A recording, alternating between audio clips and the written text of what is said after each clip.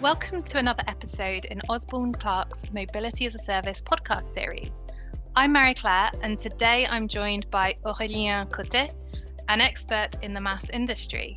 Aurélien is an engineer by training in France and the US, and he has over 20 years of professional experience in international business development and strategic partnerships. In particular, he has a massive involvement in mobility as a service. So I'm going to pass over to Aurélien now. Thank you so much for coming on. Could you just tell us a bit more about your background and your involvement in MaaS to date, please? Yes, but first I would like to thank you for inviting me today to be able to answer your question on MaaS. So I've been in MaaS for the past 4 years. I started my career in MaaS to be the mobility as a service expert for MaaS for Transdev, one of the biggest public transport operator. I had several missions there. My first mission was to be the operational link between Transdev on its investment in MaaS, like MaaS Global with WIM in Helsinki and Transair in Netherlands. My second mission was, with my knowledge on the MaaS at the technical level, at the operational level, at the business level, I was in charge to oversee all the mobility as a service project we may had around the world, from Australia, New Zealand, Asia, Europe, Middle East, North Africa, South and North America. I was also elected on the board of directors of MaaS Alliance to represent MaaS Transdev on the MaaS part. And I recently joined an IT company named Instant System that developed trip planner, journey planner, passenger information, and also a MaaS platform, like in Brussels, Move Brussels, that is the MaaS in Brussels, has been developed by Instant System. So yes, I love MaaS. I've been in MaaS for 4 years, and I'm looking forward to the first question. Excellent. Thanks again, Aurélien. So my first question to you is that you've previously mentioned to me that you see MaaS as B2G, or I guess B2G2C, business to government to consumer. Please, can you just talk to us a bit more about that? Definitely. So in fact, I like to say that we are, the real MaaS will be B2G2C, business to government to citizen. Why? It's because mobility, it's a right of everyone. When you think about mobility, you have different kind of cities. You have the big cities where you have multiple public transport operators, multiple e-bike brands, multiple taxis, TNCs, etc. These are definitely the big cities, the capital, where everybody can have a choice. I'm talking more about most of the mobility is done in medium cities, where most of the time you have one public transport operator, one bike sharing brand, one car sharing, etc. There, the mobility is better handled by the cities. What I mean by this is, like, the public transport authority in those cities can better manage their own mobility policies. If we agree that the MaaS is the public transport backbone, I would say the public transport is the backbone of the MaaS, like everyone agrees, we make sure that the MaaS will be the extension of the public transport. Because by definition, the public transport outside Hong Kong and Japan is subsidized. In medium cities, there wouldn't be enough businesses for the MaaS operator that are under a B2C business to customer. So for me, yes, the MaaS in most of the cities around the world will be B2G first. Then it will be B2B to EE, what I mean business to employee-employer, where some employers would like to have a mobility policy for their employee, and they would like to have their own application that's going to be linked with the B2G. Which countries do you see as the leaders or role models in MaaS? It's the question that everyone is asking, but it's the most difficult one. Why? It's because each country is different in terms of regulation, and even each city or region are different, even within one country. When you take two cities in your own country, you're going to see that the public transport operator are not the same. Some do have a tram, some don't. You have the mobility services, the shared one that could be bike, e-bike, e-scooter, free floating, etc. And each city do have different mobility. Then it doesn't mean that some are not leading in the mass industry. When we think about mass, everybody agree that Finland was the first by opening up the data to the public data to the private sector that enable mass. So that's why Mass Global was enabled to create WIM and develop a mass B2C in Helsinki. After that, we need to think that WIM was really launched at the end of 2017, but the real first mass, at least the real operational mass, was in Gothenburg by Ubigo in 2013. But Sweden didn't put in place the right maybe set of rules and regulation regarding the data to enable the deployment of mass further. The other country that was very big in mass, it's Netherlands. 2 years and a half ago, they decided to launch 7 mass tender in the country, in 7 cities with 7 different contexts. Big city like Amsterdam, Rotterdam with the airport, university, cross-border with Belgium and Germany in Maastricht, rural, and also one specific for people with reduced mobility. The idea of Netherlands was if we created different set of mass with different context and project, we should be able to gather enough information to create the framework that should work in any countries, or at least in Netherlands. Vienna in Austria was also a very interesting one because they decided to create a mass outside the center of the city. Because people think, okay, if the mass is the integration of service, shared mobility service provider, most of them are in the middle of the city. So what happened is, if you think about outside the box, Vienna, it's exactly what they've done. They created mobility hubs in suburbans where you have a bus stop or a tram stop. Why? Because they wanted people to be able to park their car or their bike, being able to use the public transport to go in the center of a city.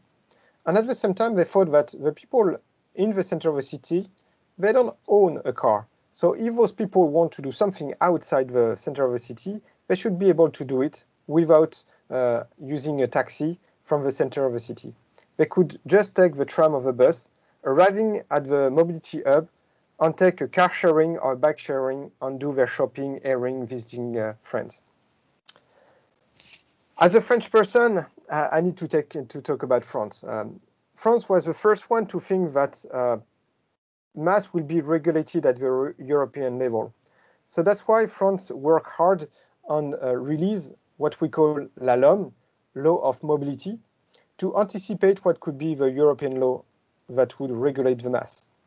And right now, I know at the European Commission, the LOM is studied and is a reference.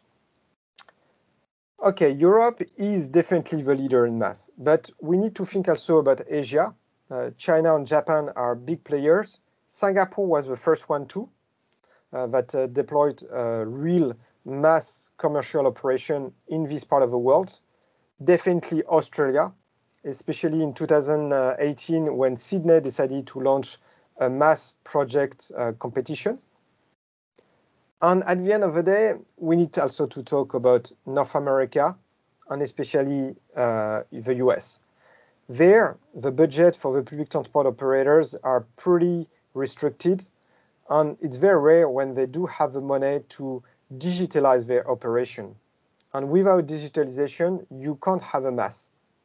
So that's why it's led by the private sector. And the first example people think about is Uber and Denver. Uber integrated the ticketing of the public transport of Denver within its application, meaning that people that are arriving at Denver using the Uber application do have a choice to go to the city, either by ordering an Uber, or why not taking the train that goes straight to the center that is already there, and they can pay through Uber app. So there are a lot of countries leading the mass, but there are some that are catching up fast too. Wow, that was a fantastic overview. Thank you so much.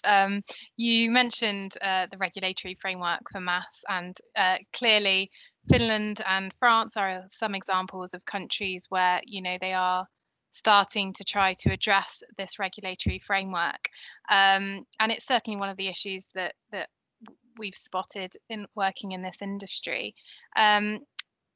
Noticed the UK wasn't mentioned. So it'd be really interesting just to hear from you how you see mass in the UK and how you see the UK is positioned for developing mass going forward.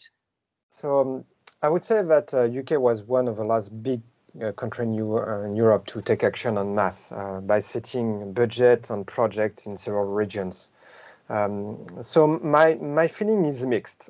My first feeling is very good because it's always good to come last because you can learn from the others. Everything that was done in Finland, Netherlands, etc., everything what's good could be taken into account, but also what was a failure in a way, we learn from that because it's public and it's good that all those countries decided to share the good and the bad to improve. So like Google that arrived after being the last one in the search engine world. At that time, if you remember, AOL was there, Alta La Vista, Yahoo. Who are using those nowadays? Nobody. Google was the last and is the biggest in the world now. On the other part, I'm not negative, but I think UK will still need to learn the hard way what is mass, because mass, unfortunately, is very linked with a local context, national-wise, regional or city level-wise, meaning that the regulation that is in place in Netherlands or Finland is not the same as in UK. So UK will have to learn. And what is the most difficult when you learn is to get the right partner to help you understanding what to do. Because mass is most of the time sees or view as an application, but the application is just the interface. And that's where it's a problem because behind the hood, when you are in a car, you pop the hood and you see all the part that is making an engine running. The mass is the same. It's integrating mobility service providers plus public transport. It's billing, it's customer service, it's tax, it's insurance. Everything is linked together. So it's very complex. And not everyone in the mobility world understands the complexity outside their own comfort zone. So it's very important for those, all the cities and regions in UK that are developing and are launching some mass project to have that in mind and to partner with the right partners. Mm. And that's why law firms are very important because in my previous life at Transdev, I saw many mass projects that were thought as a technical solution to be solved. And in fact, we forgot the real operational part, and we foresee problems in legal, tax, data privacy, data sharing, etc., etc. And here you need to be well accompanied. Yes, I couldn't agree more. Unfortunately, we're going to have to wrap this up soon. So I have one final question for you. How do you see the future of mass more generally? And what do you see as the biggest challenges for developing mass going forward? So for me, mass is going to be there forever. It's just the fact we need to remember that we are still on the learning curve. So that's why we have a lot of pilots and not operations. But for me, it's clear the mass will be the tool for cities to regain the control on the mobility in their territories. So that's for sure. but this successful won't come without any obstacle to overcome. One of the first obstacles I see is the fact that MaaS is a mix between public and private actors. So the biggest challenge to overcome is how to build a trust between those parties that, by definition, don't have the same interest on the same mission. One is to make money, it's normal, it's private, and one is to serve the public. So it's very important to have everyone around the table before launching anything to make sure that everyone understands where they can win together for the good of everyone. The second, I would say, problem that I see is when we talk about mobility service providers, we are talking also about all those startups that popping up everywhere. It's great because they offer an additional service for the first mile, last mile. But the thing is, they most of the time build the system for themselves, thinking that it's going to be used only by the customer. Their system is not thought to be integrated in a third party. So that's why we have a problem of data standardization. To share the data, what are the data available and used and useful for the MaaS. And that's one of the most problematic. And when we talk about standardization, we are studying about data and privacy and how, what kind of data is needed to be shared and what is not, on how to make sure that the end user is aware of what data is used for the good on the optimization of the service. So for me, just one word is definitely MaaS is there to last. That sounds great, and I couldn't agree more with everything you've just said there, particularly around data standardization and privacy. That's definitely something that keeps us busy. Thank you again so much for coming on today. It's been great to have you. And thank you to everybody for listening again. As always, if you have any questions or any comments, then please do feel free to get in touch. Thanks again.